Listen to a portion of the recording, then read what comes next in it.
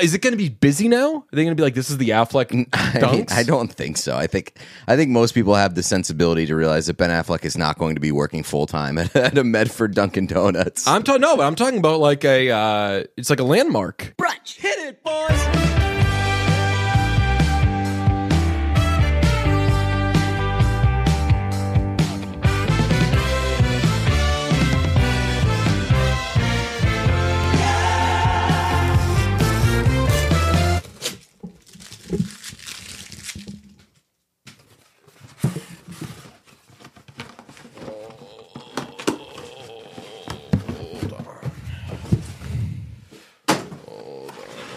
Oh, no.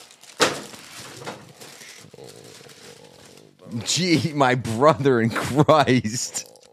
I got the sticker. There's always a sticker on the bottom of them. Hold on. Oh, brother.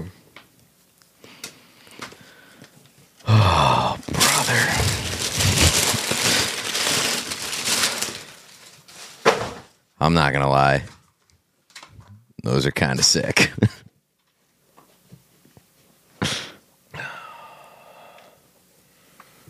Hold on. All right. Oh. A little snug. Very comfortable. Hold on. No free feet pics on this show. Oh my god, these are like a cloud. Oh, brother.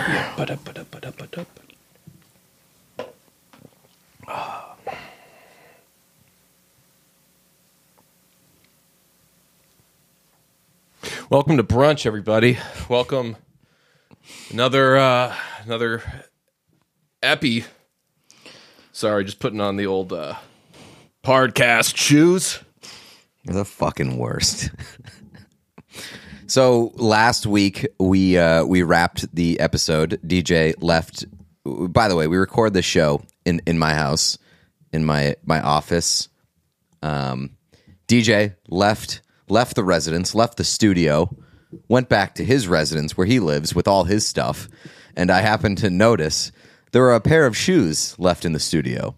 And so I texted DJ and I said, hey, by any chance, did you leave a pair of shoes at the studio? And his response was, sure did. Those are my podcast shoes. As you say this, it makes even more sense than it initially did. It doesn't, because podcast shoes are not a thing. And you don't just get to leave your things at other people's houses. I mean, without getting into the you don't just get to leave your things at other people's houses thing, that is just obviously incorrect. Depending on your relationship with that person, I think it's very common to leave things. Well, there's usually a conversation that precedes it. There's usually like, hey, is it cool if I keep my stuff here? We've known each other for long enough. Like we've had many conversations, many of them in the sensitive past, in nature and like awkward, difficult conversations that we've had in the past. There's absolutely no reason why there would be a hesitancy to be like, hey, you mind if I leave my shoes here for podcast purposes? Yeah, I mean, I'm realizing as you say this that I'm recycling a bit, because like a million years ago, I for sure used to do that. I would like leave a toothbrush with the person I was seeing, and it was just accidentally because like they had an extra toothbrush, blah, blah, blah, and they were like, so you're just leaving a toothbrush out like you're leaving toothbrushes here? So then I would just like always like leave toothbrushes, and they'd be like, don't leave a toothbrush. Like that's not what this is. I'd be like, totally, completely get it, and then I just keep leaving. Just leaving a 12-pack of toothbrushes in your car and bringing one in every time. Pop it, yeah. Kobe didn't even have a sexual relationship with this person. It was just purely platonic. This was a family member visiting a friend of a friend. Yeah. Hey, I really have to pee. Can I use your bathroom for a second? Bah, podcast shoes. Just written on it, DJ in the left end. Yeah. Podcast toothbrush. Marking your territory. Yeah, but there was very clearly I was like, all right, this is content because people. Did you tweet it? Yeah, I was like, so you said this is I content. said this is content. That sounds more yes correct. But people weighed in, I'm saying. He's like, I was getting text messages, both strongly for and strongly against. Yeah, same. I got a mixed bag. And it carried over like outside of Twitter where it was like there were offline conversations about quote unquote podcast shoes. Yeah. The first thing I did once this all started happening was for sure I'm wearing the beginning of this episode was me opening a new box of shoes. I sent more podcast shoes to Pete's house. That's the thing. For sure. I do appreciate the move of sending the new podcast shoes to my house in your name. Yes, and you know what? I mean, there's a few reasons why that's good. Spike is anti-podcast shoes. I'm like He's Team Pete on this. So I'm not anti-podcast shoes. I had to kind of like clarify that on Twitter where somebody was like, number one, never wear shoes in the house. So that's also where you're also I'm of okay. that ilk. No. Like if the shoes have never been outside, feel free to wear them in the house. Right. That's what podcast shoes are. So I defended the idea of like studio shoes. Yes. Because I know that you don't want your feet to be on camera, which is fine. Mm-hmm. And as a TV person, TV shoes and TV studio shoes are a thing. So that's why these shoes are famously, I used to be on TV. And I love, by the way, it's only been like 8 days, but I have strongly leaned into like I had a TV chapter of my life. Like I'm talking to TV places, they're like, "Hey, you want to come to TV for us?" You're still in syndication. I'm like, I'm still figuring things out. So anyway, back when I used to do TV, the studio shoe thing, as you said, is a thing, and I love it. I love that you can just kind of roll in. Yeah, but nobody lives at the TV studio. That's a Tom Childs works a lot of hours over there. He does not sleep there. It is not his personal space. He showers there. Yeah, but that's fine. I used to shower at the old studio. I shower at places that I don't live. Interesting. Gyms, other houses. I used to shower at the gym. I don't shower at the gym anymore. I live so close to the gym, it's stupid for me to shower at the gym. I've actually been 5 minutes home. I've been going to the gym less frequently over the year. Devotees of looking at my body will know that I go to the gym less than devotees of looking at my body. Well, they know that I don't go to the gym as often as I used to. But even when I was in my gym heyday, I didn't mind not showering at the gym. Just put a towel in the car, ride home. And I don't even sweat that much. Bring a change of clothes. Oh, yeah, you're not a cardio guy. Yeah, I know. We're going to talk about car appearances coming up because I dodged a major bullet with not meeting a seminal member of brunch history today. And I would have seen this person in a drive-thru in my car, and God knows what I would have been wearing. And to the people who have reached out saying, hey, isn't that where you live? Blah, blah, blah. We'll talk about it in a few minutes, but I am okay and honestly glad to have avoided the whole heartbroken. thing. Yeah, I get why you're sad about it. But so I ordered more podcast shoes to your house immediately. Don't have a job. Don't have income. These were not on sale. And I was in such a rush to get them. I was like, they have to get there by the time of the next show. I didn't even shop around or click around. They were like the first shoes that were They're very you. And they had to be from Foot Locker because if they were from Amazon, it would just be some package. And you'd be like, oh, did you maybe send some equipment here or something? And you wouldn't care. It needed to be you getting a package from Foot Locker. Oh, so you wanted me to know. David, yes, I wanted you to say that motherfucker and tweet a picture of the package and accidentally give out your address, and then people would send me shoes. I mean, it did work in your favor. it came today before we were recording the episode. I texted you as, hey, you got a package addressed to you at my house, and I looked closer, and it said like something that wasn't Foot Locker, and then underneath it said Foot Locker Drive, and I was like, oh, what the motherfucker. I believe you said this had better not be a podcast shoes thing, and I waited 2 minutes and casually responded, yeah, those are podcast shoes. And then you didn't respond for like 2 hours. Yeah. Which, and responded to like other group texts. I did love that move. You stayed active in group texts, so I could see that. Oh, I got it. I'm by the phone for sure. It's been a real dilemma because people have asked if they can send podcast shoes here, and I brought this up in a... Let me tell you what, this place is now becoming a shoe barn. There are so many shoes here already. And that's another thing, like... Don't even say what I think you're going to say. I don't think that I'm being unreasonable with my requests, and one of my requests was put your podcast shoes with the other shoes. Absolutely. Okay, I'm glad that has come up because that defeats the whole purpose. No, it doesn't. Because the other shoes are around like dirty mats and there's salt. And I know, please, believe you me, I have had areas for shoes before. Not to brag, I live in an apartment and I have an area where the shoes go. And you know what I do when I take off my shoes? I just fucking throw them at the other shoes. I see a collection of shoes, and I throw them one by one overhand at those shoes, and it's a big mess of shit. I'll tell you what. That's the difference between you and me. Nobody's throwing their shoes in this house. But if you were to take a picture of the shoe area, it will look a little unkempt. Yes, correct. And those shoes are probably touching each other. The original podcast shoes are white. I will give you a dedicated space for your podcast shoes that will not be encroached upon or touched by other shoes. If you give me a dedicated space, I will give you a VIP spot on my shoe rack in the front of the house. It needs a separate rack with 5 walls. Left, right, top, bottom, and back. The front may be exposed, but we're not doing some cubby shit where they're going to get smushed, or we're not doing something where it's going to share a room with another pair of shoes. The easy solution, which will satisfy both of our needs. Oh, please tell me, because I want the solution too.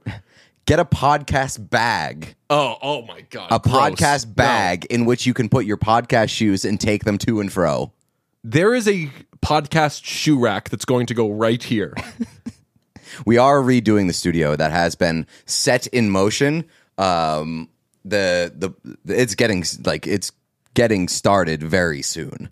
So good. This whole studio is gonna look awesome, and there's gonna be some space freed up. Maybe we can find a podcast shoe dedicated space. I feel like that would be functional art to have an area where all the shoes. Because I'll tell you what, I think there's gonna be some shelving back here. If we just put our podcast shoes on the shelves, not a bad idea. Joke. But I'll tell you, like we can do it like Mr. Rogers at the beginning of every episode. We take them off the shelf and put them on our feet. There is a list a mile long of people who want to send me shoes to this home. And it's ridiculous. I won't give it out. And I'm thought about it, but I just know how mad I would be if like anybody for any reason gave out. I'm weird with like privacy and stuff, but like if you just casually gave out your address, I'd don't really do that. mad. Yeah. And so I understand like why you can't do that. So I was venting that I was like, this would all be a lot easier if I could just give out Pete's address. And a friend of the podcast reminded me that their boss during quarantine, who is a very famous person, just gave out his address so he could do unboxing videos. Oh, true. And for some reason, this person who... There's a lot of people who want this person dead. That's an apartment, though. Like, that's a building with a security guard and, like, layers of security. True, you're right. And other people, like you have loved ones that you wouldn't want to get mixed up in like the podcast shoe game. And that's really why I was like, I feel like Pete might not even be that mad. I don't want to give out like Devin's address. Yeah. You know? He's famously got people after him. No, like I just feel like I'm like, well, once like like a child lives there, then it's like, okay, the podcast shoe game can only go so far. But there's probably going to be a way that people are going to get more shoes to this place. There's also like, I mean, it's scary, but like it's so easy to find somebody's address on the internet. I don't even. That weirds me out. I did like a Google search one time. It's like a white page thing, and you just find somebody's address. And it was like it was all pretty dated, but it had some like semi-accurate guesses as to like a lot of things. And I was like, how can that be? Yeah, and I one of my friends just moved into an area in Massachusetts and like knew of a famous person that was from that town. Yeah. And just like Googled it and like did a tiny bit of research and then just like found out where their childhood home was, where like their parents lived. Wow. And it's just like it's shit. That shit is fucking terrifying. Are these shoes that good? I know I wore I've socks with them, and I feel like they look bad with the red socks. But No, I mean like they're more or less slippers. yeah, they're like slippery. They're like sneaker slippers. Yeah, but they've got the. Yeah, I mean these. They've got structure. Like those aren't your daddy slippers. Honestly, I probably should have gone a size up. Can I send back podcast shoes? Just lightly worn podcast shoes. I mean, if I'm only wearing them. Oh, just send back a note. Only worn for one episode. One thing that annoyed me, I don't know why I was offended by this. There were a couple of people who were like, damn, Deej, just leaving your size 6s at Pete's. I have a very respectable shoe size. I'm not getting into personal information, into this. But yeah, have we shared what we've done like a whole thing where you bragged about like having bigger feet. I feel like that was a Better Call Saul review we did. Probably. Yeah, I was like, okay, just so everyone knows. Obviously, I have significantly bigger feet than Pete. Okay. Jeez. He's got the arms, I've got the feet. That's always been our dynamic. So that's the update on podcasting shoes. It's probably not going to be the end of it unless we forget, which could for sure be a thing. We will have an update, a pertinent update right after this read. But before we get there, we need to hear from one of our favorite sponsors.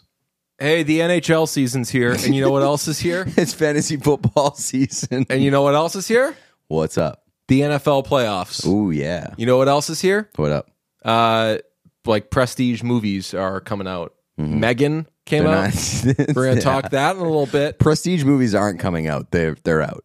Well, they're being watched like not by cool us. anymore. No. Like they're Prestige movies are out. We only watch Megan, and no matter what we're watching with a Vizzy in our hand. That's right. Because no matter what you're doing, whether you're seeing friends, family, hanging out, seeing movies in or out, Vizzy Hard Seltzer brings the joyful vibes all year round. You know that whenever I talk Vizzy, I talk the Vizzy mimosas because of the old throat. I don't do mimosas a lot. I stay away from the orange juice. It just messes me up. Tony Soprano, I am not. Sopranos, they drink tons of orange Vizzy. juice. Oh, yeah. But I drink a responsible amount of Vizzy mimosas because it's got the refreshing taste of real orange juice and is perfect for daytime sipping. It comes in strawberry orange, pineapple orange, peach orange, and pomegranate orange. Want to shake things up or just keep your options open? Try a Vizzy variety pack and get flavor options for days. Typically, if I show up somewhere, any sort of nice little event to get together, I go with the Vizzy variety pack because you can get that strawberry kiwi, blueberry pomegranate, black cherry lime, pineapple mango. That's variety pack 1. What comes in variety pack 2? I guess you'll just have to see. Just kidding. It's watermelon, strawberry, raspberry, tangerine, papaya, passion fruit, and blackberry lemon. Vizzy Hard Seltzer. Flavors for every vibe. Stock up on Vizzy Hard Seltzer and show some love for the show. Here's how to get yours. Go to VizzyHardSeltzer.com/washed to find Vizzy near you. That's VizzyHardSeltzer.com/washed. And to hear first about latest flavor drops and more, sign up at VizzyHardSeltzer.com/subscribe. Must be 21. Celebrate responsibly. Molson Coors Beverage Company, Milwaukee, Wisconsin. That's how T-Pain would give that read. If you're listening to this episode and you listened to last week's episode, by now you're probably wondering, hey, where's Cameron Dicker? Where's the dick boy? We were promised a dick on this episode. We do not have Cameron Dicker on this episode, but we do have an update. Yeah. We tried to get Cameron Dicker. Yes. We reached out to the Los Angeles Chargers. We did get a response, and I'll read it for you right now. Hey, Pete. Appreciate the support of the team and the desire to have Cameron on your podcast, but obviously getting a text message from someone I don't know on a travel Saturday morning for a podcast I'm not familiar with in week 18 of the season isn't how we handle media requests. We're on a short week, and coupled with it being the postseason and our schedule being tighter than usual, we're limiting one-offs. If you want to email your request and kindly familiarize us with the show and your work, blank handles our player booking. I'm not sure how realistic it is to do this, something like this in season, but at least learning more about you and the show would be a good start. Blank's email is redacted, ... Thanks. Then also the podcast. That's all. Yeah, it seems like we've got a good shot of getting Cameron Dicker soon. The communication lines are open. That's right. So there is an update. There is an update. We are in talks. We are in talks. It's a very nice response, and I think that we have updated our goal to not only get Cameron Dicker, but get the person that sent that response. First thing I said, got good news and I got bad news. The bad news is it's a no for now. The good news is found another person on the old podcast. To be fair, though, a lot of the people who have said no to coming on this podcast in the past. Are you going to make the same exact... Because I thought about responding and saying, hey, you know who else said no? You know who else said no? Kevin Spacey. Like aggressively. Kevin Spacey. And you see what happened to that guy? Always said no, though. Not saying that Never said talk to the hand. Always said thank you, or his person a little always busy said right thank you, but he's not going to do this. Correct. And I think sometimes it was like he's a little busy right now. Which is like the gist of that response. But at least in this case, there was time to find out if Cameron was busy. Because I know in the past, when we reached out to Kevin Spacey, we would send an email at like 2:41 p.m., and then we get a response at like 2:43 p.m. and be like, hey, no, Kevin's busy. There are certain things where you only ask so you can say, we asked and they said no. At some point, maybe it'll see the light of day. Declined for comment. But there is an Ariana Grande project that we're working on, and part of it was that I had to try to get Ariana Grande for this project. And it was only so we could say, tried to get Ariana Grande, but she's busy, because I have an email that says, thanks for your interest. Ariana is busy, which... probably very correct. Very correct. Imagine Ariana Grande extremely busy. Is very, very busy. You know who else is busy? Who? Eric Andre. Getting busy with a new relationship. Getting busy with Emily Ratajkowski. It's wedding bells for Eric Andre and Emily Ratajkowski. And it's that this is special. It's relationship. That this is special because like a big staple of this podcast is never being surprised that anybody is dating anybody, because so many times in the past, the public response is, "Hey, can you believe that this person is dating this person?" It's like, yes, they're like they like each other. They like each other. They're famous. They're rich. Like, sure, like it probably works. I don't think that anybody in the world would have ever bet that Eric Andre would end up dating Emily Ratajkowski. This is the angriest I've been that for some reason I didn't put Tim Heidecker drops on this board, because we could just say, Eric Andre is dating Emily Ratajkowski. Huh? That's unbelievable. Like, even for a podcast that has made it its thing to never be surprised, Hall of Fame bull, like, outrageous. Yeah, good for Eric Andre. And like, I said that to a bunch of my friends. They're like, "Yeah, dude, he's funny." But I know that he's funny, but like, he's gross funny. Like, he's a gross out comedian. I don't always find him funny, to be honest. I think that he's I also don't always think that he's funny, but he does some ridiculous shit that is very funny. His specials stink, but I don't think he's that kind of comedian. Right, yeah. Right. The Eric Andre show is very funny. Him going to buy a car is one of my favorite videos in the world. I only learned about it like 6 months ago, and then I sent it to you 500 times. I'm going to buy a car today. He's just 10 feet tall. I don't trust like that. I'm going to buy a car today. Yeah, good for honestly, like, the biggest accomplishment of that guy's life, including dating Emily Ratajkowski. What a funny video he made. He's going to buy a car. Yeah, I mean, I just wanted to mention that because it's fucking hilarious. And congratulations to the happy couple. Yeah, the happy couple was in Massachusetts today.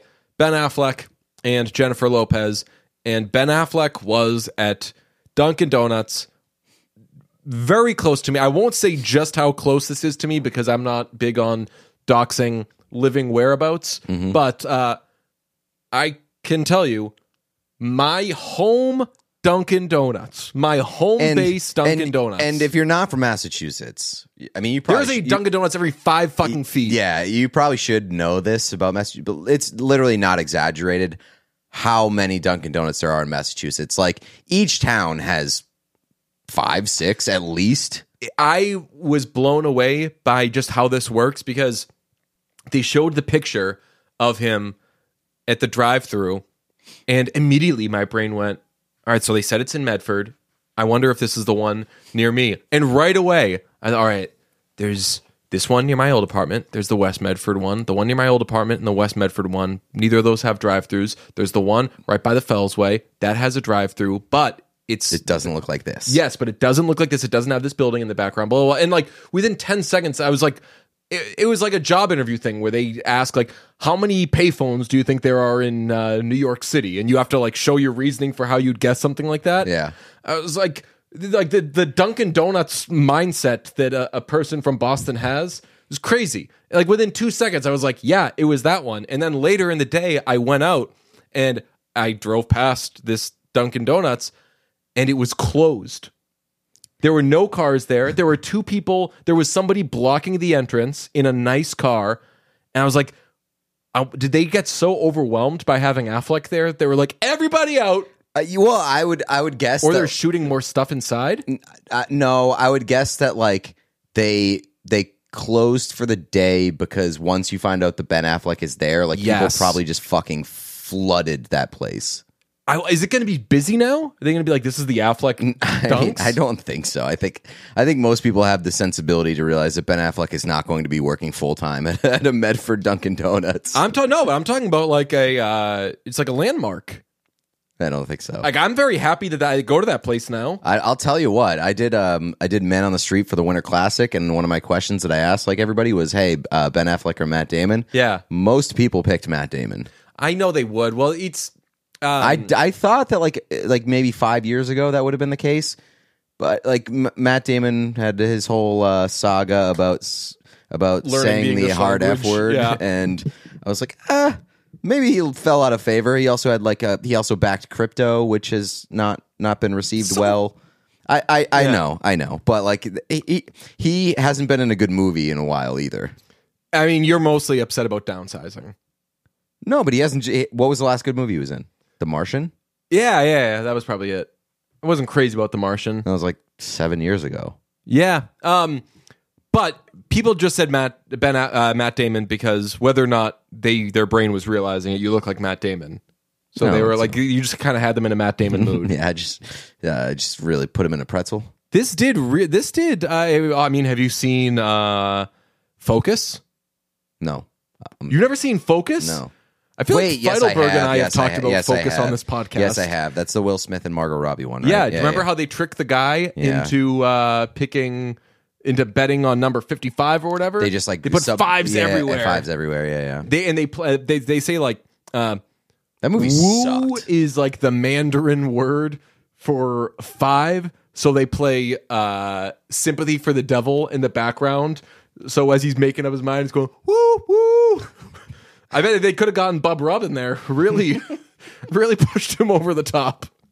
Shout out to Bub Rub and Lil Sis. I hope you're doing well out there. Lil Sis too. Hey, shout out to Aiden's sister because the Chargers are sending Aiden to Jacksonville for the big game. Yeah. And they showed the video of Justin Herbert telling Aiden that he's going to the game, and they had his sister there.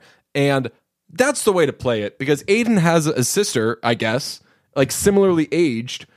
It stinks if like he goes on this whole ride of being like a social media star. And like she's just like, well, what about me? Right. So instead they were like, hey, Aiden and Lil Sis. Yeah. Aiden and Lil Sis. Oh, I think that's the new Bub Rub and Lil Sis. Yeah, and Herbert was great about it. He was like, hey, I'm such a big fan of both of you and everything. I just thought it was very nice that they included her. Also the elation that kid gets every time I see those videos. The elation that kid gets when he realized the camera's on him, and he's like, "Oh, hold whatever I'm holding, it's coming off." Speaking of little sisters, I found out this week, and it rocked my world. I've been watching Sex Lives of College Girls on HBO Still Max, haven't done that. and Sex. yes, I still haven't done watch that. that Still show. looking forward to it. I got a little note after this, but I Just found out toothbrushes. I found out that one of the girls on that show is Timothy Chalamet's sister, Whoa. and did not expect that whatsoever. But friend of the podcast, Megan Kelly, hung out with her after the Winter Classic, and I recommended to her and her friends Sex Lives of College Girls, and she was very adamant that it was creepy that I watched that show, and mainly because it was called Sex Lives of College Girls. Oh no. And I was like, what? That's ridiculous. It's the name of the show. And Please don't listen to the multiple seasons we did on a teacher. well, that, and I was like, it's just because of the name. Like, even if, you know what show is like worse in like content, I guess, than that show? Oh, probably Euphoria. I haven't seen that. Correct, which would be called The Sex Lives of High School Girls. Ah. Which would be even creepier, but everybody watches that show and is cool with it. Wow. Yeah. The Sex Life of College Girls, by the way, is just like an okay show. Like, I enjoyed the first season of it. Second season, not so good, but yeah, it's fine. I immediately dismiss. I mean, Quentin Tarantino voice. I reject your hypothesis on the you shouldn't watch that show because it's about younger people. No, and it's not even about. It's just like the title is They like think like off-putting. they're like, oh, like you're trying to get your rocks off watching like college girls or whatever. No, that's not why it's a sitcom. Pete does anything. That's not why we do anything. Right. Content is the answer.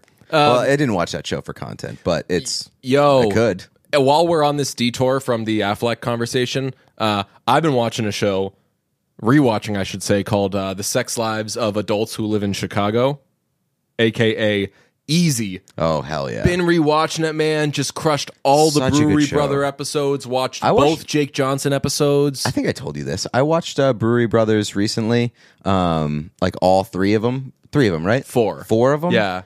I thought that I was surprised. There's Is two. it- There's two in the first season. Then Yes, there's one in the second. and then one in the third. Yes.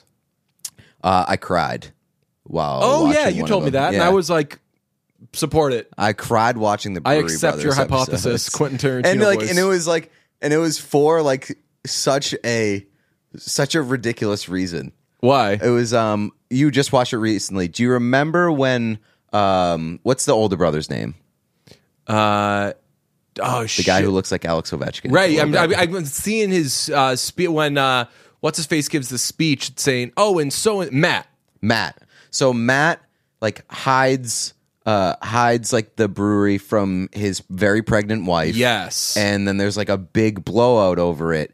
And like they sit down and they have this conversation and she's like, I'm not mad at you for doing it. I'm mad at you for like feeling like you had to hide it from me. And it's like, it's just like, if it's this important to you, I want to share it with you and I want to get in on it with you and I want it to be like a thing that we can share together. And I cried during that scene because I was just like, that's so nice. She's just like very understanding of like what he's passionate about and like they both just like talked about it and had like a really nice moment and I just cried because of it. I mean, devotees of listening to me speak know.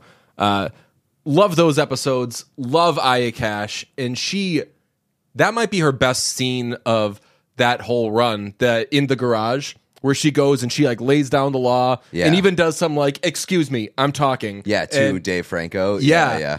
Who Dave Franco is just like not to be like mean, but like he basically plays a puppy in. But he's so good in that show. Like he's awesome. Yeah. Yeah.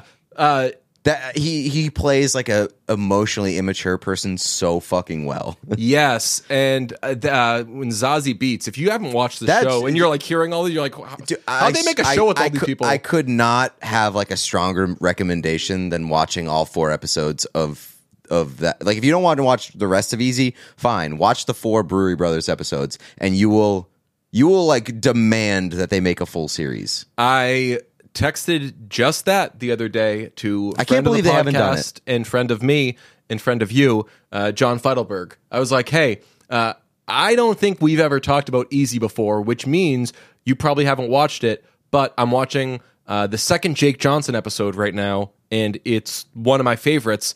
Watch those episodes and also these Brewery Brothers ones, because, man, they're so good. And I love how the story changes. I love the spent grain angle, that they make all the beer and their partners end up seemingly like they're going to end up being more successful than them, because they have their shit together. They have better heads on their shoulders and like a better working dynamic. Right. And they communicate better. When they sit down and they talk about that, they're like, hey, like, we're not blood relatives, so we don't have to do this. And we see how these two bozos work off each other. I don't feel that in this. Do you not feel that? I don't feel that either. Cool. Let's proceed. It's so good. And I looked up whether Don't Fret is a real person, the artist who makes the logo. Yeah, is it? Is good. I don't know though if the person who plays him is real, because this person is very secretive, this artist. Okay. So I wonder if they hired an actor to play him. But those episodes are so good when they take down the garage door and he gives a speech. He's like, "This is our garage, so we are going to put this back up there." Eventually, not now. That's too much work, which is like the perfect summary of that character. But yeah, but Zazie Beetz gives it to him one episode. She's like, hey, like, you want to stay a kid forever. Yeah. Like, this shit's moving, bucko. Mm-hmm. We got a fucking kid. Oh, man. It's such a good show, and the fact that that hasn't been expanded is crazy. I didn't realize that when I was going to watch the episodes in the third season, they had like a little preamble thing of like, it's the final season. Oh, really? And I was like, really? That was your fucking plan? Every episode was just a bit, and I haven't rewatched all of them. Like, there's an Aubrey Plaza episode That's with a like Joe neighborhood watch Latrulio. one. Yeah, I wasn't crazy about that one. No. Don't need to watch that a million times, but some of them, it is like a very, very good exploration of just like human character. Yeah, And it's like just about relationships. yeah, Like, and we talked about this a lot with Better Call Saul, like good reason or like a reason to do something versus like a good reason to do something. A lot of times in Better Call Saul, the stuff that Jimmy does, especially with relation to Howard, like he has a reason. Yeah. It's not a good reason. No. He should not be doing that sort of thing. And that comes up, I feel like, so much with the, I guess, like, main couple in the show. You know who I'm talking about? yeah, the bigger guy. And, Yeah, the bigger guy and The one that they have the open relationship. Open relationship. Yeah. Like, so much of what they go, like, they definitely love each other and like they're definitely working on their relationship. But I think she says it, like, a lot of the stuff that she does is like she finds a reason to do something, but like probably not. Yeah, like, it seems like it seems like that character is very much into like veering off to find out where her boundary is and like to find her bumpers, and will just keep going until she's like very uncomfortable and then gets pushed back towards the middle. I can't wait to stop recording this podcast. So actually, I'm on editing duty for this one, so I'll edit this after. But then I'm gonna watch some episodes of Easy Man. Although I've gone through the Brewery Brothers ones. Do I just like in the final Brewery Brothers episode is not one that you want to keep watching. Is that the one where he keeps getting arrested? Yeah. But you know, Matt gives it to him when he picks him up the second time. Yeah. And he's like, here's what they haven't spoken in like a year, and he's like, here's what's happening. Yeah. I'm hiring you. You're working for me. Blah blah. And it has nothing to do with me. It has nothing to do with you. It has to do with your fucking partner who's busting her up. Oh man, I love it. We should get. I think Evan Johnikit is the name of that actor, the guy who plays Matt. Because everybody else, it's Dave Franco, Zazie Beetz, Aya Cash, and all four of them just fucking bring it. Yeah, I mean, all four of them are fantastic at playing the characters that they play. And I like that, even though like the Matt character has his shit together way more than I do. I just loved the feeling of watching him when they start the illegal brewery in the garage where he just starts throwing his own money at it and everything, and like is like doing it the wrong way, but it's just like, this is going to put a smile on my face. Honestly, it's me buying the podcast shoes, where it's like this, like, and he's got a kid on the way. It's like he should probably he's clearly like doing okay, but probably should be like allocating his spending wisely because he's got very important things coming up, and he's like, I could have a good time though. Yeah, man.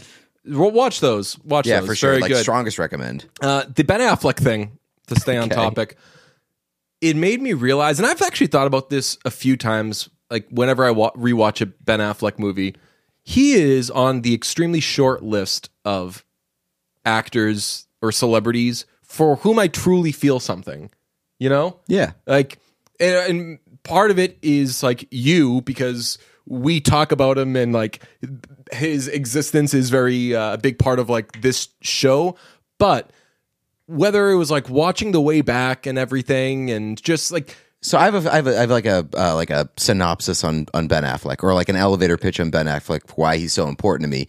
He obviously, like, there's the local aspect, but what beyond that, like, he is like such a rare mix of being an everyman and just like this gigantic superstar. yeah, Like, where if I ever like saw Ben Affleck in person, I don't know like which way would kind of like overcome me more, where it's just like, that's just like a regular guy, but then that's also fucking Ben Affleck. exactly. Like, so I am very glad I did not decide to go get coffee at Dunk's this morning and hit the drive-thru, because I truly don't know what I would say, how I would feel. Like, I would very much be overcome by, and I mean, name the like if I bumped into like Danielle Haim walking down the street or whatever, I'd be like, no fucking way, and she'd be like,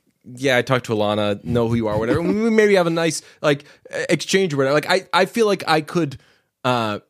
I'd be able to hang for a minute. You with know, like, you know the approach. Yeah. I don't think that I would Everybody's a know. human. I don't think I would know the approach for Ben Affleck. That's exactly it. And he's the only person that I could think of, like celebrity wise, that I feel like it would be like with that. Even like if I bumped into Josh Tillman or something, I'd probably you could connect over music, ignore like him or something, or like try to leave him alone. But with Ben Affleck, it's exactly what you said. Like, what's going to hit me? And he's also like so. He's the famous person who probably did want it, but doesn't always seem like it's what he wants. So I don't know. He probably wanted it a long time ago, and now it's just like.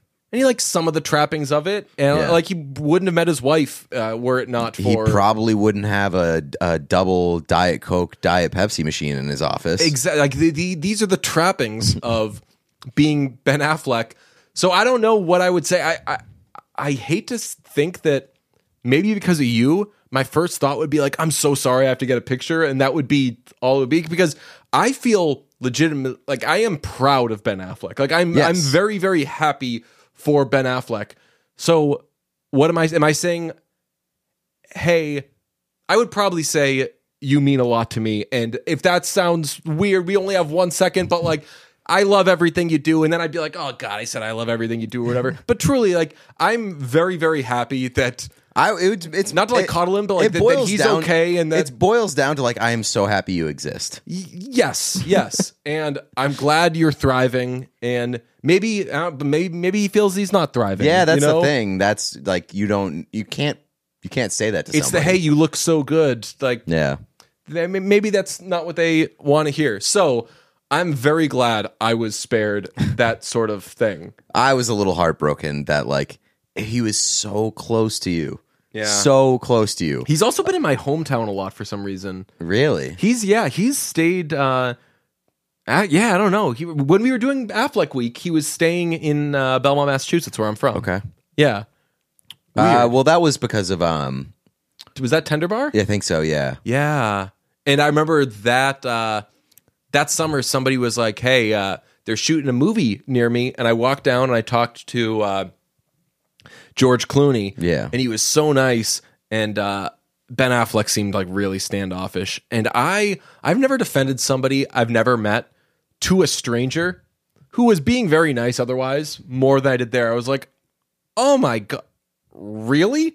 He was being like, who knows what that guy was feeling in that moment? Who knows how working makes him feel right now? Like, yeah. So, I mean, but the news here, he's doing a Dunkin' Donuts commercial. Yes, probably for the Super Bowl, I think people are saying. Yeah. I wonder if they have to shoot it so close to it because they're like, the buzz will wear off, because it's going to become a story that they're doing it if they do it 2 months before.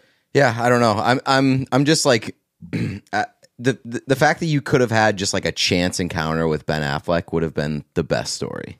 Also, J-Lo was there. Yeah, I don't. So that's all. No, but that's also why I'm glad, because that would have thrown me too. I would have just been so caught off guard.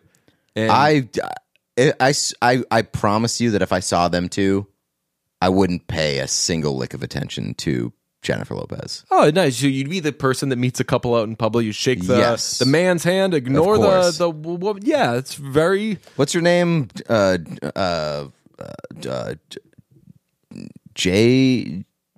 I would be like, hey, I'm super proud of you, and I loved Marry Me. And that would be it. That would be a good way to approach it. What if I was listening to the Marry Me soundtrack in the car as I rolled up to the Dunks drive-thru? That would be a great way to approach it if we ever saw them out in public. You can take J-Lo and be like, I love Marry Me, and I'll be like, I love everything you do, Ben. I'd be like, hey, Ben, look, I'm proud of you. The video is rolling. Can you just say is suckmydick.com for me, please? Put it on your head. Do we even have that anymore? I ain't gonna lie, I'm getting cooked. That sounds awesome, Sonny. What am I, a jerk? Brunch, hit it, boy. Yeah. I wish my band had a scene. You've just driven into Fuckville.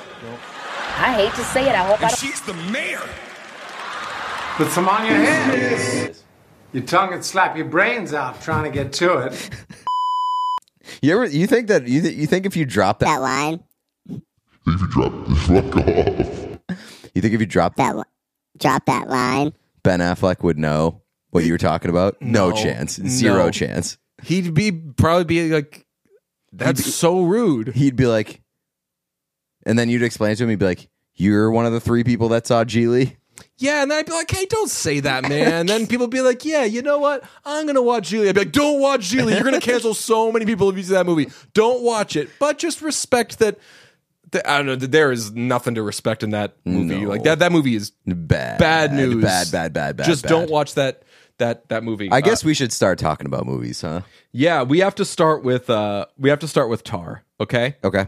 Tar, written and directed by Todd Field and starring Cate Blanchett, follows the unraveling of conductor Lydia Tarr. Leading up to a live recording with the Berlin Philharmonic, Lydia falls into familiar patterns and fends off past ghosts while trying to maintain her relationships and public image. Decent little synopsis. It's a good synopsis. It's a little wordy. This is a very simple synopsis. How would you do it? It's about a conductor that gets canceled. She better get canceled. She does. Boy, she has it coming. she does. This one is a 90% on Rotten Tomatoes with a 72 audience score. The large conversation that will probably be had with the movie Tar is Cate Blanchett, because this whole movie kind of revolves around the performance of Cate Blanchett and the character of Lydia Tarr. As it should. Yes, she is awesome in it. This is a long movie. It's 158 minutes, and it reminds me 2 hours and 37 if you're keeping track. You're not good at conversions. I don't know if it would go from 158 to 237.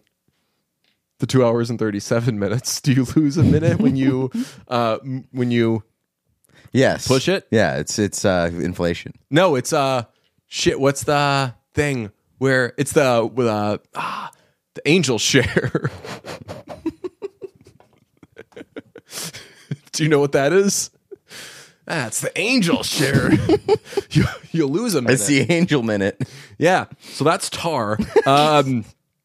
But this movie reminds me of a movie that isn't long and doesn't have a similar story to this, but you'll get why it reminds me of it. Okay, let's hear it. It reminds me of Nomadland, where It doesn't remind me of that because I still haven't seen it. you never saw Nomadland. Never saw it, no. Okay, that movie I felt was made so Frances McDormand could flex for a little bit. Okay. Which by that point, I was very well aware of what she could do. We don't need to like have a Cate Blanchett display or Right. showcase. So I'll say, like, in the case of Nomadland, I was like, oh, we already know. I would take a better movie than just something where it's like, hey, look at this awesome actor, go off.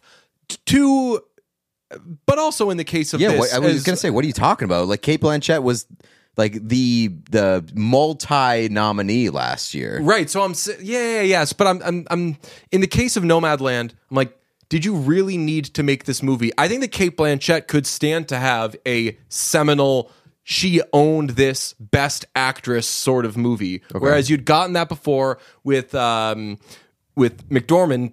Yeah. This is her version of that. I don't know if it's a great movie. It's a great performance though, and a great character. So my like takeaway is that I think that this is a very good movie, that it's just not for me. It's a very good movie that I can find issues with, and I didn't particularly enjoy it. And it feels weird to say that, but there are a lot of things to appreciate about this movie. Number one being Cate Blanchett's performance, but like in like all technical categories, this movie is awesome. Mm-hmm. But it's 2 hours and 38 minutes. 37. Some would say, yeah. It feels like it could be at least 20 minutes shorter, and the 20 minutes that I would cut off, at least 20 minutes, completely this movie sucking its own dick. Like, this movie fillets itself like crazy. How so? It is just like, so my biggest complaint about this movie is that it takes about an hour and 10 minutes for something important to happen. Mm-hmm. And the hour and 10 minutes at the front is not important, but you don't know why it's important until you get to like when something important happens or to the end. Yes. There are so many things that happen in this movie that seem like they're happening for no particular reason until you get to the end.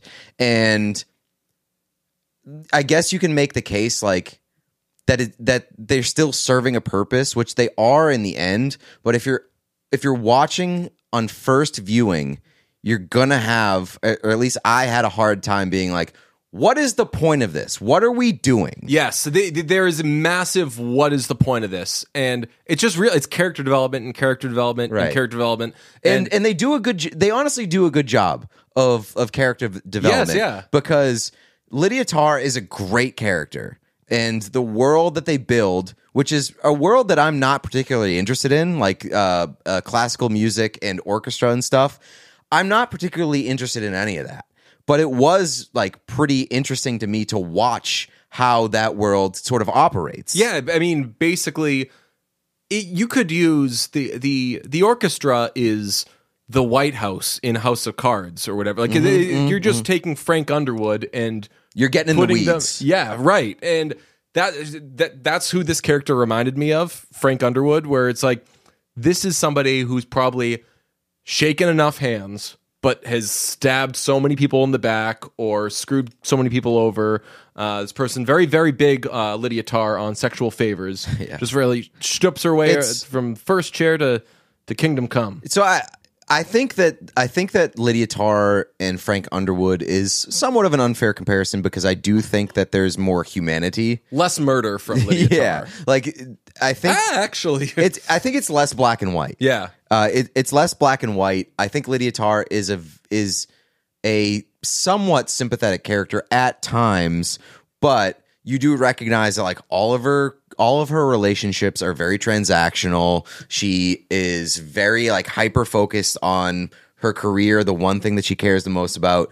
And like, if you're not serving that purpose, you can get the fuck out. And that can be very off-putting in terms of like a character and morality standpoint. There are sympathetic tendencies, I think, though. Two things I really liked about this movie, other than Cate Blanchett's performance. Mark Strong was very good in it, which They did him going to fucking dirty, though. They gave him look how hair. they massacred my boy. They gave him hair and made him uglier, which to anybody who, I know that people can be self-conscious about losing their hair and everything, rubbish with that. Well, look no further than Mark Strong. Yeah, but you have to have the right skull. Yeah. Mark Strong has the right skull He got to be that bald. head, boy. Him and Stanley Tucci, both very bald, very sexy men. Right, very good. They ugly him up a bit, but he's very good in it. The other thing that I think is great, like the final 40 minutes of this movie. Yeah, when things finally unravel, you're like, oh, I am in. Once you realize what the point is, you're like, okay, hell yeah. Like, is anybody going to come for her at some point? And everything comes for her all at once. Pretty quickly, yeah. Yeah. I will say, just a little nitpick, a video floats around that gets her in trouble. It is the choppiest, most clearly edited video. That would never pick up steam. Never pick up steam. Not in a million years. No. And especially, not to besmirch my musician friends, but like, if that were going around, people would be like, and this is what? Who is this? What? Yeah, right. Why do I care? Why am I upset this person's yelling? How many people on TikTok? It seems like they're all doing music stuff with each other. How many people on TikTok are going to be like, ooh, this famous composer did something controversial? But I will say the Juilliard scene is an incredible scene. And it's great because it's kind of a fake out because it makes you think, okay, so this is the good guy here. And oh, nice. She's dealing with a student who is maybe leaning too far into identity politics. Very woke. Yes, right. And he says he doesn't like Bach because nailed it. I'm always so afraid to say that name because he had a million kids, and he eventually says, "Look, I'm sorry, I just don't like cis white composers." And she, I wrote down one of the lines that she said. So did I. Don't be so eager to be offended. The narcissism of small differences leads to the most boring conformity. That is a fucking bar. Yeah, and you're like, okay, I'm on board with this character. That is like the first thing that I was like, oh shit, this movie has got it. It was also though a little. Did you watch The Newsroom? Yeah, you know, like that first scene that everybody loved? It definitely had a bit of like, they know this is a bar. Right. Yeah. And it was like delivered to be a bar. Yes. So right. I do agree with you. Little grain of salt. Great line though. But great line. Her stance on identity politics in that scene is so good. Yes. And then you continue to watch and you're like, all right, a little trouble there. A little bending the rules there. Stealing her wife's medication. And all right. Probably wouldn't do that. Oh, that person's died, huh? Mm-hmm. Yeah, so when things come for her finally in the last 40 minutes, it's great. And you leave it being like, wow, like, what a performance and what a story. But then you kind of snap out of it and you're like, how was it given to me, though? Was it just one good performance and a nice ending? Because I don't love how it was given to me. Yeah. I really don't. I don't love how it was given to me. Like I said, I think that this is a movie that I will appreciate more on a second watch, knowing where everything is going and what the purpose of it is. But it's 2 hours and 37 minutes, and you spend over an hour being like, where are we going? Why am I here? When they play clips from this at the Oscars, though, people are going to be like, what is this movie and how do I see it as soon as possible? It starts out with a 12-minute like sit down New Yorker interview. Yeah. And it's that. So that's what I mean by it. Like, it fillets itself too much. It's sort of like the James Cameron thing where it's like, you're gonna be interested in this and you're gonna see it again. I don't like that. I want you to convince me that this is a good movie. All right. And you have a lot of goodwill. You have a lot of making up to do if you make me waste an hour and spend an hour wondering why I'm watching this movie. You mentioned Cate Blanchett, busy last year, of course, Nightmare Alley and Don't Look Up. She currently has the name of the Octavia Spencer Award, Michael Stuhlbarg Award for being busy. 1 year. This year, who we saying is a candidate for that? Oh yeah, basically like everybody who is in the Batman. Paul Dano, Barry Keoghan, Colin Farrell. She definitely gets a Best Actress nomination. Yes, and 1000%. You'll be happy. You'll be fine if she wins. Very happy if she wins. Totally agree. What do you give this on Letterboxd? Let me check. I want to make sure that I get it right. I'll give it in the meantime. I had a tough time because if you could give 3 3/4 of a star, so that's what I would give. you. God damn it! So I gave it 3.5 at first, and then I bumped it up to 4 because I assume that I'm going to rewatch it in the near future, and I think it's going to be a 4 the second time that I watch it. But I initially landed 3.5. That's a pro move. So I gave it a 3.5, and I stayed there. But you're right. When we rewatch these, I will get all in my feels about the performance. I'm okay giving it a 4 right now before the rewatch, just because of how much I liked the Lydia Tarr character. Yeah, and it's again like it's a great character. It's a great world that they built for the viewer. I just don't love how they made you live in it. Shout out the fashion as well. Loved Lydia's clothes. All the technical categories are so good. A lot of like androgynous stuff and a lot of like, oh, I can make that fit happen. And I'm going to make that fit sort happen. of like the regression in how much she takes care of herself as her life unfolds. Yeah. And kind of unravels. She's a sloposaurus at the end. Yeah. And like is extremely sort of like taken care of at the beginning. So I like how they do that. The character development is so good. All right, that is Tar. Are you ready to do that thing that's driving everybody wild? The whole nation's talking about this one. You ready for this movie? I am. All right, let's talk about Megan. In Gerard Johnstone's Megan, a 30-something roboticist named Gemma gives a human-like robot named Megan to her orphaned niece, Katie. Though Gemma's initial intent is to impress her bosses and help Katie cope with the tragic loss of her parents, things turn deadly when Megan takes protecting her owner to a sinister level. It's a good synopsis. It is a good synopsis. That's a really good synopsis, good actually. synopsis. That was better than, I think that was better than the Tar one. It was definitely better than Tar, yeah. It was... I had to get sinister in there. You know it's a good one when you work the word sinister in. Megan, Sinister, fuck, I could have used sinister in Tar. You can use sinister in pretty much every movie if you really want to. Sinister Lydia Tarr tries to chase away the ghosts of Booth. I think that you should save the impact of sinister for when it's deserved. So, if you've watched these reviews on YouTube, by the way, check out our YouTube channel. Yes, we're polishing them up real good, and also patreon.com/listen to brunch. We're polishing them up real good. I think if sinister is in a synopsis, it means it will hold weight, significance. Yes. Maybe we'll have some sort of like sound effect we can put in there. Not that one. No. That's very sinister. Trumpet. We should just sort of lower Lou Bega's and make it very like sinister. I can do that. Whoa. This movie is a 94 on Rotten Tomatoes. Fucking bananas. With an 80 audience score. Both of those are high for me. Say the number. 94 Oh Rotten my Tomatoes. God. Critics, 94. 80% audience score. We have a light agreement that we typically don't shoot our wads when we see movies and put reviews out on Twitter. I just couldn't wait, though. It was like maybe 2-3 days ago I saw the movie, and I was just like going like this when I saw that it was a 9 on Rotten Tomatoes, and I ended up tweeting the thing with like the screen grab of the review thing, and I have so many words for so many critics. Yeah, 94? 94% of them thought, yeah. Yeah, that's crazy to me. That especially with a horror movie. Like horror movies typically have a big brunch score because horror movie fans love horror movies. Yes. Would you call this horror? It's more of like a psychological thriller.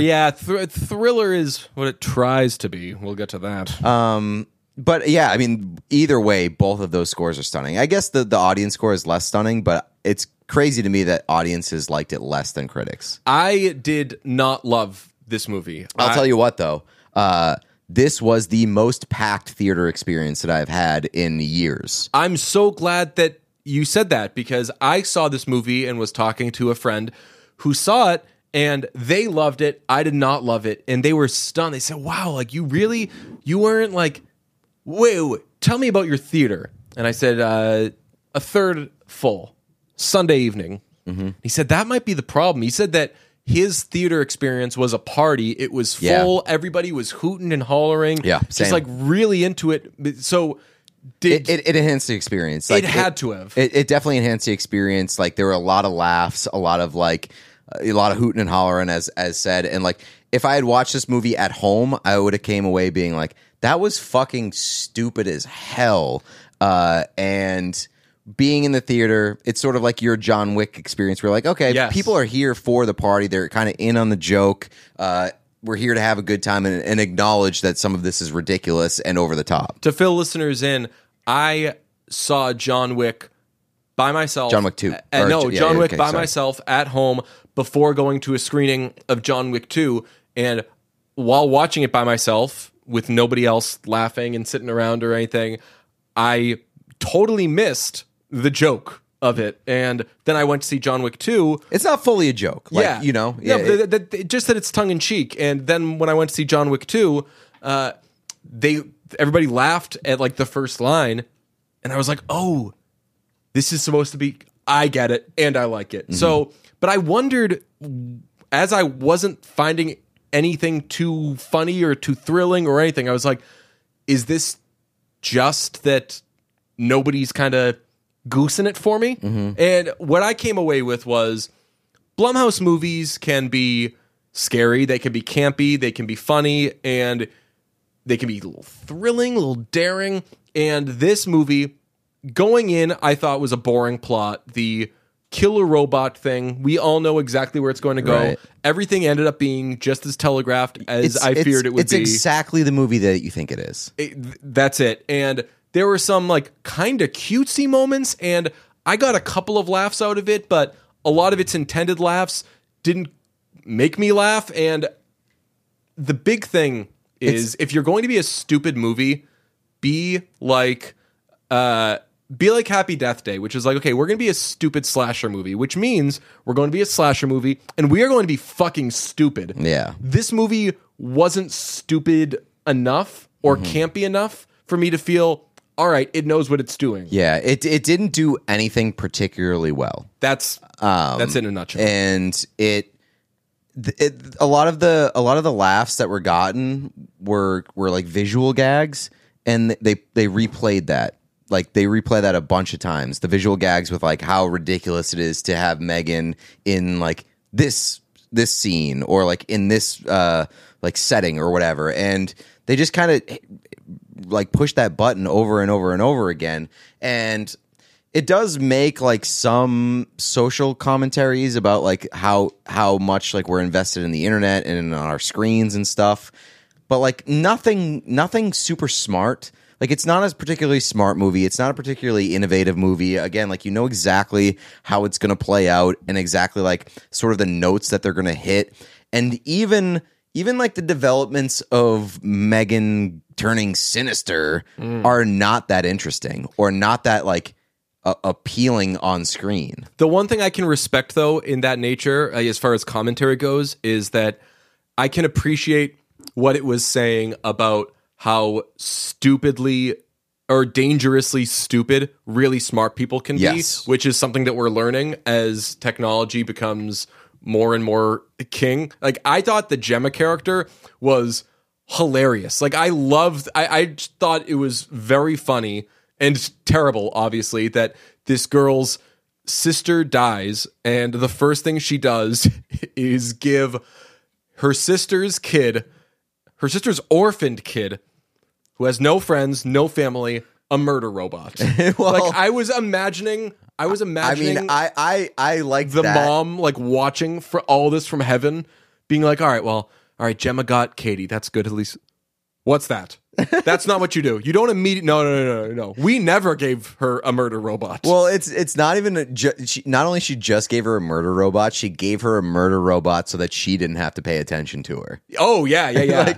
Ooh, this will make my job so much easier. I like that they at least acknowledge that, though, that like Gemma is not a parent, isn't fit to be a parent, doesn't want to be a parent, likes the kid.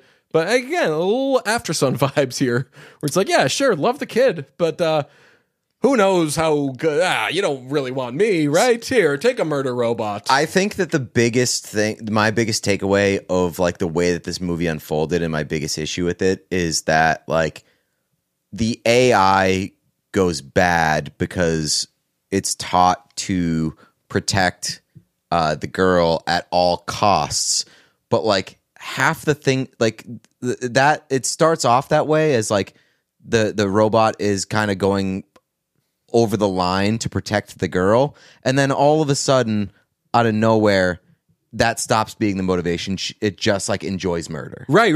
It wants to be Chucky. Yes, and like that's I took issue with that because it loses sight of like what the message was supposed to be or something. And the murders are like stupid. Yeah. And there's actually. That's what I'm saying. Like the on-screen development of her being sinister is not that interesting. I will say the scene. We all know the scene.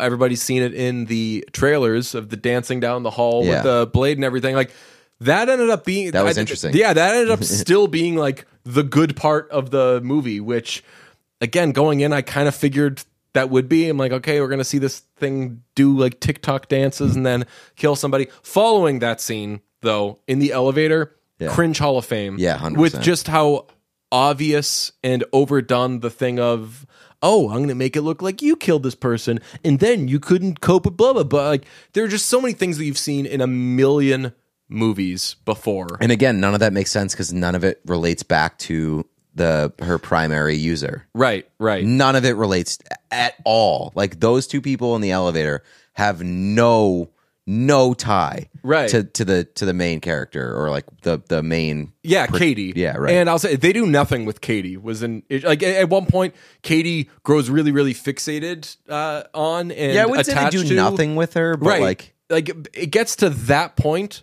but they just kind of skip ahead to it though. Yeah. And once she has this like outburst, and I was like, Jesus fucking, like, finally we got something out of this kid. Like, why'd they even hire somebody? They should have gotten another Megan to just play this character because they do nothing with this character. Speaking of characters, kind of small cast for a Blumhouse movie. You notice that? This is really just sort of Allison Williams' show. Yeah, but like I don't think that Blumhouse really like. They generally do like an ensemble. They're like, hey, they're playing a game, and then there's like 5 people, and they all fall off one by one. Yeah. I mean that's definitely the case, but like I just went truth or dare on your ass. Yeah, but like in that, so that's when Blumhouse is good because like you're like, oh, you're talking about good Blumhouse movies. Yeah, because like that's when you're like rooting for people to get killed off. There's nobody to like root for getting killed off in this movie. No.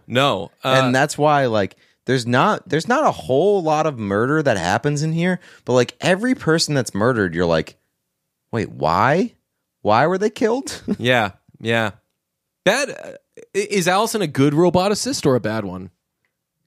Good. I think that her intentions were good. A little shoddy, a little sloppy, and definitely sloppy. And I mean, her sister did just die. Hard to maybe. I don't know if that's why she overlooked putting the parental filter thing on it, though. Didn't really seem like she cared that. Yeah, she was not rattled by it at all. She was just like not rattled by her sister being killed. Yeah, and somebody was like, "Hey, how close were you and your sister?" And she was like, I don't know. Some real Brewery Brothers vibes. Saw her at holidays sometimes. Yeah. No, but yeah, I mean, like, I don't know. There was really like no motivations in this movie. I doubt that Megan. I think that she was a good roboticist, though, because like she's good at her job, good at the technical aspects. Yeah, had good intentions, knew when things were going wrong, and tried to pull the plug. Yes, but just wasn't in the cards. That Megan grew to be a tough cookie. That's right. Quite sinister. That Megan. What do you give it on Letterboxd? I gave it 3 stars on Letterboxd. I think there is a potential for it to drop down to 2.5. It's in between 2.5 to 3 for me.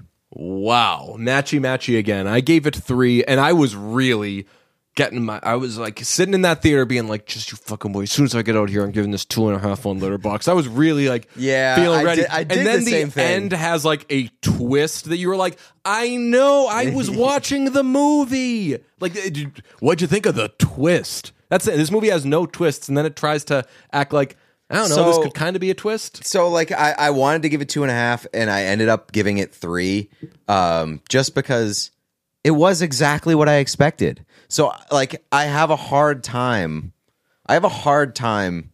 like, most of my Letterboxd scores... It didn't fail to be what you thought it was going to be. Yeah. Like, most of my Letterboxd scores are based on my expectation of the movie heading in. And I did not have high expectations for this movie. And I don't think that it, like, failed me. It entertained me for less than 2 hours. And, like, am I going to tell people to go watch it? No. But if they're going to be like, should I watch this movie? I'm not going to say, no, don't waste your time. Because if they're asking me to, if they should watch that movie, it's probably exactly what they want to watch. That's a good point. And I wouldn't tell somebody to not watch this movie. I mean, hell, do it. Just so you know what the heck everybody's talking about, because this movie killed it in the box office. Very small budget, made like $50 million, the highest grossing movie ever. So doing Suck it, James Cameron. Oh my god, that would be the best. Is it too late to reverse course and be like, everybody go see Megan? Let's put that Cameron guy in his place. Jaws was on TV the other day. Cool. I watched it. You know who directed Jaws? Yeah, not Steven Spielberg. Steven Spielberg from The Fabelmans. That's right. Old Sammy Fableman himself. That's right. Yeah. I will say, Allison Williams. Yeah. Very good in this movie. Yeah. I good actress. Somebody hit me up and was like, oh, because I was like, I did not like Megan. And somebody was like, "Oh, that's the one with that nepo baby, right?" Yeah, I was gonna ask that. I was like, "How does Allison Williams escape the nepo baby?" Oh, Allison narrative? Williams ain't escaped shit, dude. She's always been given so much guff. I mean, she is like the classic. Like, if there's anybody to be like, "Ooh, classic nepo baby," but she's a good actress. Yeah, well, they're like, "Oh, she kind of skipped the line," I would say. Sure, but she is also a gorgeous, good actor. So we know how this works. She did skip the line. Mm-hmm. She got there in part because of her name, but she's also somebody who I think should be an actor. Definitely. Like, I want her in my Blumhouse movies. And I would say, honestly, like, it seems like not her best Blumhouse movie, by the way. Oh yes, correct. Famously was in a better Get one. Out. It's unbelievable that was a Blumhouse movie. Looking back on it, I will say, like, it does seem like she's kind of gotten pushed back in the line over the past couple of years. Kind of quiet. She's definitely been quiet, and I don't know what the reason for that is, but she was hot shit after Get Out, and she was really good in Get Out. And yeah, but even when she made Get Out, it had been kind of a minute since Girls, and it was like, all right, if she's gonna make her move, when's she doing it? Right. And then you see her in Get Out. She did the Peter Pan thing after Get Out. I mean, she got crushed for that. Yeah. And yeah, I don't know why I'm defensive of Allison Williams. I'm sure she's doing fine in life, but people, because she's doing good work, and like, people are shitting on her for seemingly relatively unfair reasons. Yeah, I said that we can't crush nepo babies because my son Bitch Boy Dave is going to be a star in the podcast world. You hear about Dylan's kid? No. I know. I've heard about him once or twice, but not recently. Yeah. Dylan took his kid mini golfing with his son's, let's say, lady friend. Okay. And Parks. At 7? Yeah. Damn. I mean, he's got that haircut. I mean, he's You've been keeping up with it. Dylan let him get the haircut. He's a handsome chap. So he is. I mean, it runs in the family. Yeah. Sinks a putt. Sack taps Dylan. Sack taps his dad right in his face in front of his lady friend. Okay.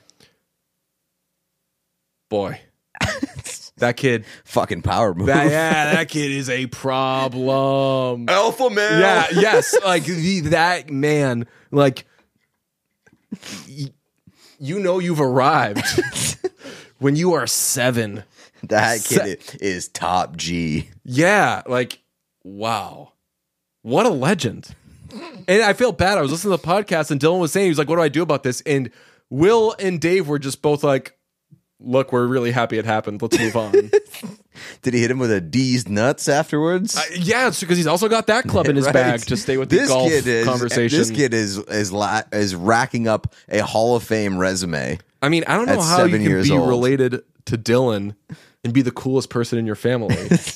Like, Dylan is so cool, and it's just all effortless with him.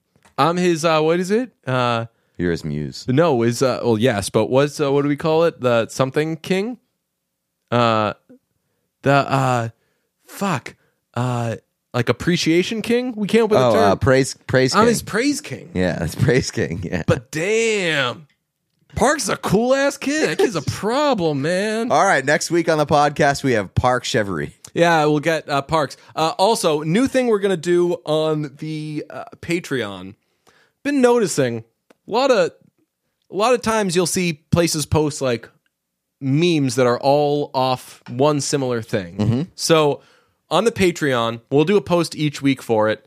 You pick a theme for the meme, and on the Instagram, we will post like a slideshow of like 5-10 memes we make off this one thing. So for example, are they picking the image or are they picking like the theme? just the theme? If you want to send us an image too, you can do that, and we could try to get like 10 things out of one image. But I would just say like Ben Affleck. We'll make 10 Ben Affleck memes. Okay. Or like whatever, podcast shoes. We make 10 podcast shoe memes. Actually, we might that should be the first. we one might for wet sure. the whistle with podcast. Show your work. Yeah. and let's establish a precedent with podcast shoes this week. Also, if you want to just make any like podcast shoe content or art, you can send that our way. I have tweeted a picture before the recording of this episode of the old podcast shoes. Kind of did well on the Twitter. Yeah, Really? I mean, like I checked. I got like a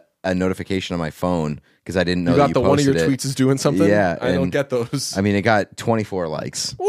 Pretty good. On that Sutherland shit? Oh my goodness. That tweet is a problem.